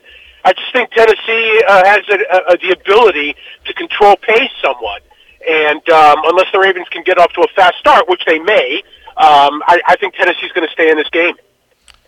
We're talking with Gary Stein. What leads you to your belief that Tennessee can stay in that game? Their rushing attack and their ability to utilize play action. They're one of the best teams in the league in both of those. In fact, after watching Tannehill over the last 8 or 9 games, the thing that impresses me the most about him is his play action, his ball handling ability. And I think that combination against a Raven defense that has shown at times that they are not able to defend against the run, especially players, running backs getting to the edge, that could be an issue today. Well, that's the whole thing. If the play action is going to be successful, Henry's going to have a big day rushing the football. Now, I'm not saying he's going to go off for 180 like he did pretty much against the Patriots. However, this also fits into what we were talking about earlier, and that's the time of possession. The Ravens have consistently been almost a 2-1 time of possession team against their opponents all year long. And even though Henry is so good in the backfield for them, their time of possession is like 30th in the league. So I still think from the Ravens standpoint, they run the football. There's no reason why they don't win this game like they've won most of them this year. Yeah, and I agree, and I predict the Ravens to win this game. But I just think that, again, I think out of all the teams still left in the postseason, especially in the AFC, I think that Tennessee has the ability to control clock. They have the ability to shorten the game, keep Lamar on the bench. And to a certain degree, I think that's going to happen today. I think the key for Baltimore is starting fast. If they can, and they've generally done that this season. I don't know what the number is, but touchdowns, I think, maybe on 11 of 16 first drives, maybe more. If they do that and get Tennessee in a 7-0 hole, totally changes the complexion of the game. Gary, your pick was 27-17, so you're right there on the spread line. The climate for tonight's game, the temperature, does that help or hurt either team? I don't think it helps or hurts either team, to be honest with you. What's it supposed to be, about 60, 62 degrees, 58, something like that? Something like that at game time, yep. Yeah, and, I think it benefits both teams, to be honest with you. Are you aware of the rain situation? Because I have not followed that. The rain situation, the last I heard this morning was it was supposed to hold off until the overnight period. So maybe we get lucky tonight. All right, so I think it'll be fairly clean then as far as that's concerned. Look, when you get into the playoffs, and both of these teams have demonstrated the ability to play in different types of weather, I think a 60-degree, fairly dry, I don't say it's going to be clear, but fairly dry would probably not benefit or not hinder either of these teams. I would call that a wash. What's the other factor in this in terms of, and we had Mike Shalin on earlier, and he says it's the old, when you look at this game, it's the old, well, what about the layoff? And if the Ravens come out and they go gangbusters right down the field, big-time drive, and get on the board first, then you say, well, the layoff didn't hurt them. Right. But if they struggle in that first half, everybody's going to say, well, that layoff, and some of these guys went 3 weeks without playing. Yeah, because you're not only talking about the bye week. For a lot of the key players, they didn't play the last week of the season. So for several of these players, they haven't really played since week 16 versus the Cleveland Browns. I think, look, my philosophy in general, guys, and I think Stan and I, you and I have talked about this before. Look, I don't know about that, okay? It's all conjecture how the layoff is going to affect the team. Is it good? Is it bad? Are they rusty? Are they not? Tennessee's been playing. Basically, Tennessee's been in the playoffs for 3 or 4 weeks now, okay? So I don't know. That's all conjecture. So I tend to trust and look at what happens on the field. Okay, so to me, the biggest key for Tennessee, as it is for any team, is how are they going to control Lamar Jackson? What strategy is Dean Pease going to employ to be able to neutralize, and if not neutralize, at least minimize Lamar Jackson's ability? Okay, that's what I look at. Okay, and to be honest, I don't know the answer. Okay, I don't think a spy is the answer. Because now I think you're devoting too much attention to Lamar. You're taking another guy away from your defense.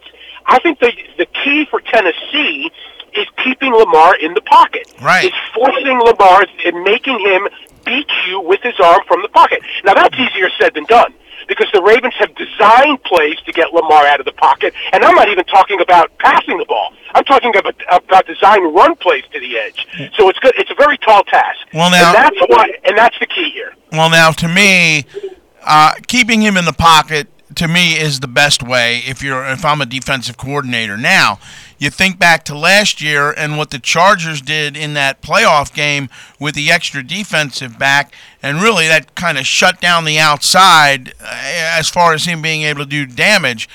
But the opposite side of that is Lamar is a much better passer this year than he was at the end of last year. Not only that, Craig, but he's a much better ball handler. Yeah, and he hasn't turned it over, right. Correct.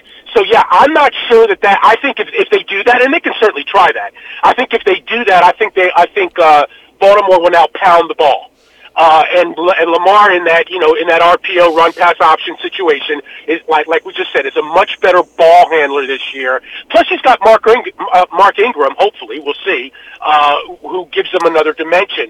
So again, I get back to Dean Pease. What is Tennessee going to do in order to minimize Lamar? And look, he's a lot more experienced at it than I am. I really don't know what the answer is, to be honest. So when you say the key, both of you have said sort of the key would be to contain him and keep him in the pocket, that presupposes that we're not going to be successful being proactive, having him run the ball in option formats. And I just, that is really easier said than done, because the Ravens aren't going to stop running the football with Lamar, after one failed series. They're going to be at it all game long.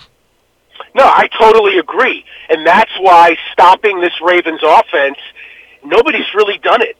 And you're exactly right. Just because you want to keep Lamar in the pocket, again, like you said it perfect, presupposes the fact that they're not going to try to get Lamar out on the edge to run the ball. We've said that before. So yeah, that's why this is very difficult, and that's why I think the Ravens have the edge. Gary, I know you're an X's and O's guy because you watch a lot of film during the week, and you really watch it intelligently when the game is on. The other day I called you, and you kind of understood exactly what he was talking about. Lorenzo Alexander was on an XM radio show, and they asked him, and he said, every time Lamar has the ball, I would get into the position that I'd want to be in to contain him, and this is a linebacker, and he said, and all of a sudden there's this 320-pound guy in front of me, and he was alluding to Patrick Ricard, the tight end defensive lineman. They call it a jet motion. Can you describe that to our fans out there? I mean, basically what happens, and Ravens fans have seen this, before the snap, the Ravens will bring, most of the time, Hollywood Brown, sometimes Chris Moore in that situation, maybe even Willie Snead, will come across the line of scrimmage, right at or around the snap of the ball. And what's important about that is if you're an edge container like Lorenzo Alexander is, now all of a sudden you've got another guy to worry about right around the snap of the ball, right around the line of scrimmage to think, what am I going to do? What is my responsibility here with this jet sweep potential? Because you've got, either Ingram and or Edwards in the backfield, you've got the fullback, you've got a receiver now all of a sudden at the line of scrimmage, and you've got the quarterback. Right. So my point to you is, and it always has been, in order to contain Lamar, you really have to be quick. You can't think. You've just got to react. Right. The second the offense has a defender at the line of scrimmage thinking, they've won the play. Yeah, exactly. And that's what Lorenzo Alexander was talking about, is that wrinkle that the Ravens produce at the line of scrimmage pre-snap forces defenders to think a little more, and if that's the case, the Ravens have won the play. And it's not only that they have to think more, even if they guess correctly, then you've got this unique, blocker in the way, and that also provides just another second of deceit as to how you're going to get around that blocker to get Lamar, and that, again, gets you thinking of what you got to do. When they have Ricard in the game, guys, as you know, they basically have 6 offensive linemen. Yeah. And, and again, depending on how many people are stacking the box for the defense, plus a tight end who a lot of times comes across the line of scrimmage, you could have 6-7 guys out in front of you making plays. What is Tannehill going to be able to take advantage of? And obviously Henry's a big part of this, but what do you think he's going to be able to take advantage of against this Ravens defense that they may be vulnerable at? I think they got to get to the edge, Craig. And again, that is Henry, obviously. Maybe Henry gets involved a little bit more in the passing game. He's not a prolific pass catcher. Doesn't mean he can't do it. Probably the biggest difference between him and Mark Ingram at this point. But, he did have a big catch against the Patriots, obviously. I think if they can get him out into space and create something out there, I think that'll be an advantage for them. The one thing that's interesting, and I think he's maybe one of the keys to the Tennessee offense, is A.J. Brown. A.J. Brown is the most prolific rookie receiver in the league this year, way over Hollywood Brown. And, again, the Ravens had bookend all-pro cornerbacks in, Humphrey and Peters, but can A.J. Brown make a difference? Can he blow the top off the defense, make it a little softer, and allow some things underneath? If so, if the Ravens are going to track him, and if he can make a play downfield, what does that open up for Jonnu Smith underneath, who all of a sudden has become a fairly good weapon in the second half of the season for Tannehill? So I think it's those types of things that kind of Tennessee is going to prod around and see what's available to them and see the right combination. At the end of the day, though, when there are going to be opportunities to get 3 points, how about Tennessee's kicking game? I think they're on their 5th kicker. I don't think this guy that they have now, Joseph is his last name, I think. I don't think he's kicked a single field goal this year. And I've read about Greg Joseph. I think he's got. You may want to look this up. I think he's got Baltimore ties. Either he lived here or he went to school. I forget exactly, but regardless of that, that's an issue. Certainly in a closer game. But if you think it's going to be a 10-point game, Stanley, then I don't know that that's going to be a huge issue. But I'll tell you one thing I like about Tennessee, and this kind of usurps that, is, Tennessee's the number 1 team in the league in red zone touchdown percentage. Right, and when they get inside the 20, they convert. Yeah. And we'll see if the Ravens can stop that. Now, granted, the Ravens are like number 2 against, in that situation again. So we'll see. And everybody talks about Lamar Jackson, how good he's been taking care of the football, and when he gets into the red zone himself, he's converted for this team and gotten them touchdowns. But that was the one thing John Harbaugh said back on Tuesday, was the fact that, hey, look, Ryan Tannehill's been just as effective, so we can't discount that. Craig, you're absolutely right, and it really is a fascinating matchup. I get the rest of the country, and maybe even Ravens fans for that matter, because we've been spoiled. 14-2, best regular season record, best record ever in Ravens history, 12-game winning streak, which, by the way, in regular season winning streaks, that 12-game winning streak, I think, is 7th or 8th in the history of the league. But regardless of that, and it's a 1-6 matchup. Regardless of that, it's a fascinating matchup. Tennessee's playing with house money. They're going to come in. They're loose. They just beat the defending champions on the road. They have nothing to lose. They've got a really great young coach in Mike Vrabel. I like He's taken Vrabel. a lot away from New England and how they do things. I think this is a really, really tight matchup here. I do think the Ravens are going to win, but I don't think it's going to be easy. Okay, real quick, Greg Joseph. I can't find a Baltimore connection, but he was born in Johannesburg, South Africa. He played his college ball at Florida Atlantic. Here's his season by season. 14 field goals made in 2014 on 20 attempts. The next season, 18 out of 27. Third season, his junior year, 10 out of 14. And his last season, 15 out of 21. For his career in college, which ended in 2017, he made 56 while missing 56 out of 82, a 69.5 percentage rate. Well, now wait a minute. Johannesburg, that's between Dundalk and Essex, isn't it? It sort of is.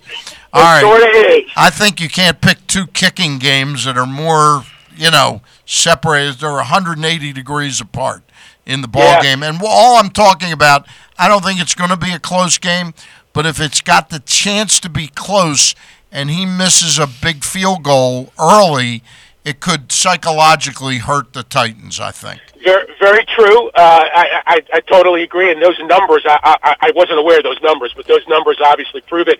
If you want to really get into the kicking game, the kicker for Tennessee, Kern, the punter, what a year he's had. Yeah, he's had a big year. Yep. If it becomes a field position game, don't discount Kern. We know what Sam Cook can do, obviously, but Kern is right up there. Hey, real quick, Gary, because I know you got some prep to do for the game today. Again, at UMBC, Vermont, the Catamounts versus the UMBC Retrievers at 1 o'clock at the Event Center. I wish I had sort of gotten my schedule together. I would have liked to have been at that game. But anyway, earlier today at 4:35, Minnesota against San Francisco. San Francisco's a 7-point favorite. All week long, I love San Francisco. And then I heard something the other day. One of the experts on XM was talking about the 2017 win that the Vikings had, that shocker at the end of the game against New Orleans. And the following week, they didn't show up at all. And he said that this expert said he feels that Minnesota will keep their feet solidly on the ground for prepping for this game. They will come out. They won't be in the clouds having won a dramatic game. They will sort of keep their powder dry. Who do you like in that game, Minnesota or San Francisco? Well, it's interesting that you talk about that because you and I had that conversation a little earlier in the week. Yep. After that conversation, okay, I decided, you know what, let me go back and take a look at San Francisco a little closer. Mm-hmm. And I didn't really look at more film, but what I did do was look at some of the numbers. Mm-hmm. And after the Ravens beat them in the second half of the year, their schedule got a lot harder. Right. And they played a lot worse. Yep. Garoppolo basically faced, in the first 8 games of the year, basically faced the bottom half of the league in terms of defense and pass defense. And then in the second half of the season, the competition ratcheted up a notch, and obviously they didn't do as well. Then I started to look a little deeper in some numbers, some third down conversion statistics, some key things that I look at to predict offense. Mm-hmm. And I became very unimpressed. I'm still going to stick with San Francisco because of home field advantage, and I think that they have more weapons than Minnesota. But I think it's going to be a tight game. Yeah, I do too. I'm gonna hop on the Kirk Cousins bus and ride it all the way to the Super Bowl. Right. Well, no, because I just think that Super Bowl. I wonder how many we talk about experience all the time. Yeah. What kind of experience in the playoffs does Jimmy Garoppolo have? Yeah. He doesn't. All right. Two snaps and mop-up duty. Exactly. Are we all in agreement tomorrow? KC handles Houston with quick dispatch. It's a 10-point game. I think so. What I'm looking forward to in that game, it's supposed to snow like a mother, and I love that. I love that too. Reminds me of Ed Podolak. Now here's the big question. Since you used the meteorological phrase, how many inches in a mother? Anywhere from 6 to 12. Well, that'll suffice, I'm sure. The trickiest game of the weekend is Seattle plays in Green Bay on Sunday, and is it supposed to snow like a mother there too? Yeah, it's supposed to snow like a mother there and too. they're offering people like $15-16 an hour to come in and shovel out the stadium. Yeah. Well, how you want to go out there, Green Bay? I got the day off tomorrow. Let's face it. Let's go. All right. Gary, have a good broadcast today. All right. Thank you, my man. I'll see you guys tonight. All right. See you soon. All right. That's Gary Stein. Oh boy. Hey, I want to hold up, and you and I are going to be talking the rest of the way through. Yeah. This is our 100-block pool. Now, this was filled out 6 weeks ago. So we had about 35, 40.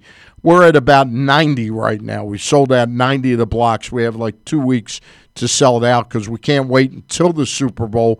We have to have it at our numbers drawing event on the 28th of January, Tuesday before the Super Bowl. And you know the way these 100-block pools work. If you get the block that one of the quarters, the score ends 13-7, the 3 and the 7, if you match up correctly, you're going to win for your charity. And that's right. You're playing for charity here. $175 a block, and we give away $12,000, $3,000 a quarter. First quarter, $3,000. Second quarter, $3,000. Third quarter, $3,000. And then the fourth winner is on the final score of the game in case there's a tie. What happens if your charity is you? No, you can't play for you. No, you got to mark down. All right. You play for like Ronald McDonald House or Hazala of Baltimore. Team Up for One. Special Olympics of Maryland. The Orioles play every year for Jubilee Arts, and they also play for where's Masson's block? Masson, they play for the Greater Mondawmin Coordinating Council. Then we have some people to play for the Foundation for Appraisal Education. There you go. Zero Prostate Challenge. Extreme Family Outreach. Anyway, the point I'm making is you play for a charity, $175 for the block.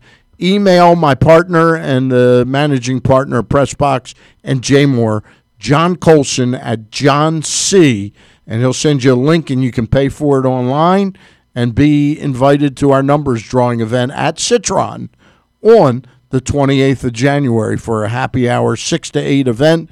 Also want to thank our friends at Chesapeake Urology who have sponsored this each and every year for the last 6 or 7 years. We've done it, Craig. This is our 10th year doing it. We've raised over $105,000 for charity. This year we'll go over $115,000, all right? And you could play, somebody could play for the Craig Heist Foundation. Well, yeah. Yeah. Needy children. Exactly, right. Yeah. I play for a finishing school for young girls, Anyway, all kidding aside, right, John C. Yes. I ran a commercial on that. This will be our last show, ladies. Never mind. Anyway, years ago, I had a friend of mine who liked younger women, not in the Jeffrey Epstein class. Right. But he was 45. He liked 22, 23-year-old women. And I ran an ad on WCBM once for the Neil Wolfson School for the finishing school for young girls. Once you see him, you're finished. Is that anything like the Dade County Center for the Performing Arts? No, it's not exactly like that. Not exactly like that. Your thoughts on some of these other games? Do you like Kirk Cousins to keep this game close? I like him to keep it close. Yeah. Absolutely. I think a lot was made of him not winning big games, and a lot's been made of him not winning in prime time and that kind of thing. But Hey, look, I saw the guy down in Washington for 5 years, and I know what he's capable of. And he needs to have a decent running game, but he's also got Stephon Diggs. He's got Thielen. He's got weapons to use if they protect him, and that's going to be the biggest part of that game for me is how well they protect him because the 49ers' defensive pass rush is out of sight. Then tomorrow, I think we'd agree that the Kansas City-Houston game is going to be a blowout. Well, I don't know how much of a blowout it's going to be. I guess and if it's snowy, I guess Gary said that could be the equalizer. Deshaun Watson could keep it close then. Who do you tend to like in the Seattle-Green Bay game? I don't put anything past Russell Wilson. Put Russell Wilson and the Packers, and I mean the Seahawks. But again, that's going to be probably the most entertaining game in my mind this weekend, just because of the two quarterbacks and what they bring to the table. All right. And if it's snowing in Green Bay, that's another factor because along with that, obviously, comes the cold. And in Green Bay, snow and cold is going to be a little bit worse there than it would be with snow and cold, I think, in Kansas City. All right. I just tend to think that Aaron Rodgers and his new coach aren't fully on the same page yet. I think that's a relationship that's going to develop. Your thoughts on a couple of the coaches, the coaching changes in the NFL. You like Ron Rivera at the Redskins helm? I like the hire as long as he is able to do what he wants, do what he needs to do. And I'm not so sure. Again, I always run the caveat: you know who owns that team. Yeah. That said, 2 Coach of the Years, a trip to the Super Bowl, a 15-1 season, and yet in the 9 years in Carolina, he only had 3 winning seasons. Right. So. Boy, that surprises me. How much of a difference is this going to make? I don't know. Yeah. Who do you think ends up the general manager? Are there any names who knows? being mentioned? I have no idea. And could it be John Dorsey? It could be, but I do know that they, from an offensive standpoint, they hired North Turner's son to be the offensive coordinator. Really? Jack Del Rio is going to be the defensive coordinator. So, I mean, if Jack Del Rio's involved with it, that's a solid football guy. So North Turner's son's going to be the OC? Yeah. Okay. What's his name? Do you know? It eludes me right now. It's not Trey Turner, is it? No, it's not Trey Turner. That would mean we would have 2 of those in the same town. No, I was thinking it would be the same guy. He's fast enough to do both. No. I want to say Scott. I'm not sure. All right. Boy, there are a lot of Scott, yeah. Scott, you were right. There are a lot of these. You got Kyle Shanahan, you got Schottenheimer that are offensive minds. And one of the other coaches, one of the offensive coaches for the Redskins just left. He's going to team up in L.A. with the Rams. So again, a lot of changes, and it's interesting to see how many ex-Redskins coaches now are finding jobs in different places. Yeah, where will Jay Gruden end up? Who knows? And, there's a guy that I always liked. You think he could end up with his brother? It's possible. You had the Ryans for a while. It's possible. Who knows? But I always liked Jay. I thought he got a bad rap a lot of times, but his hands were so tied. Yeah. And, the second time Joe Gibbs was there, they made the playoffs 2 of the 4 years he was there, lost to Seattle, in both of those years that they did get to the postseason. Right. But the thing with Joe Gibbs is that instead of being able to coach the football team all the time, right, he was so damn busy putting other fires out along the way, created by the owner primarily. Right. And, after 4 years, that was a 5-year deal when he came back, and he never made the 5th year. Yeah. He's a classy guy, though. He never really bashed the owner. No. And the owner was a big fan of his. To this day, he still supports the Redskins, the owner, the whole thing, and what Dan's trying to do, that kind of thing. One day they will turn it around, yeah. And, but I don't think it's going to be. I don't think it's going to be with him as the owner because, like I said, you can win sometimes despite yourself. Yeah. And they've proven they did that. I mean, the 1 year they won the division early on in Snyder's regime, where they had Brad Johnson as their quarterback, 28 touchdown passes, 4,000 yards passing, and hadn't made the playoffs in 7 years. And they win the division on the second of the final week in San Francisco, either on a Sunday night or a Monday night, and they're basically a botched field goal snap away from going to the NFC Championship game, and they would have played the Rams in St. Louis then, right? The greatest show on turf. Yep. But the field goal down in Tampa was blocked at the line of scrimmage, the attempt. And I'll never forget it. Frank Hanrahan and I were standing underneath the goalpost, waiting for the ball to come up. And the ball never came out. Question as we go to break right now. If they had played that game and you didn't attend the game, if it was in St. Louis, where would you have watched the game? Would it have been the Costas Inn? Well, if I wasn't covering it, I would have, absolutely. That's the best place to watch football. Yeah, why? Why is it? Well, because you have crab cakes, right? Crab soup. Great food. Yeah. But more importantly, all of the TVs, the plasma TVs, and the Costas Inn in the bar area, and They're the all one aimed big at screen, the game, right? The one big screen in the dining room. They're all aimed at the game. They all have the games on, and usually with the audio piped through the system. So it's a great place tonight. Oh, absolutely. At 4100 North Point Boulevard to wear your purple. You can't get to the game. You don't have that oppressive heat, Right. because will they turn the air conditioner on at the Costas? They may have to tonight. They may have to tonight. All right. But anyway, great place tonight to wear your purple. Order your crabs early, 410-477-1975. We're not even going to bother giving you the specials the other nights of the week because you can do that this week. And hopefully, if the Ravens win tonight, you can do it next Sunday.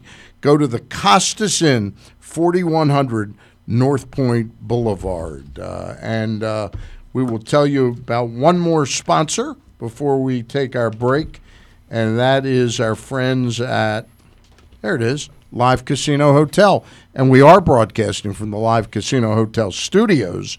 Their brand new music venue, The Hall at Live, is open, and it's going to host lots of world-class entertainment in 2020. Spend Valentine's Day with Soulful Grammy Award winner Jill Scott, who headlines The Hall at Live on February 14th.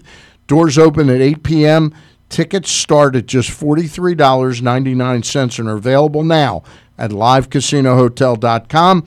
Other great shows coming to The Hall at Live this year include Squeeze, February 29th, OAR, March 14th, Adam Sandler, March 19th, Air Supply, April 3rd, Josh Groban, April 16th, Patti LaBelle, May the 2nd, and Gabriel Iglesias on August 22nd. Get your tickets now by going to livecasinohotel.com. We remind you that the Bat Around each and every week is brought to you by the Live Casino Hotel studio where we are broadcasting. We'll be right back to close things out after this.